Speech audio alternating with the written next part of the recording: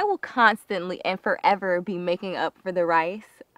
Even though I think people, I mean, are accepting the situation, and moving past it, I'll forever be making up for the rice. But I honestly, I feel bad about the rice because I wanted to hurt Garrett. That was the person like I really just wanted to stick it to.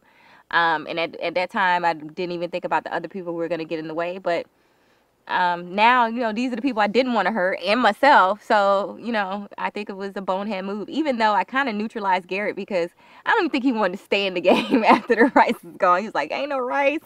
He was already tired. So I'm just trying to move past it and, kind of forgive myself too.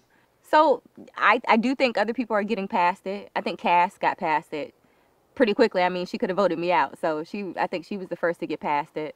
And then Tasha came along and we had a talk, and, I gave her space because I felt like, the person I wanted to hurt least was Tasha. I felt like she was always cool and always straight up with me.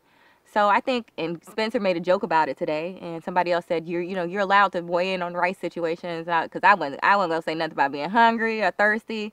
I'd have dropped the hell out before I said anything about being, and I've been really hungry and really thirsty, but I think I'm getting back there, and I think I'm in a better position than I was, and I just really appreciate the people even being willing to forgive me and move past it because that's really big of them.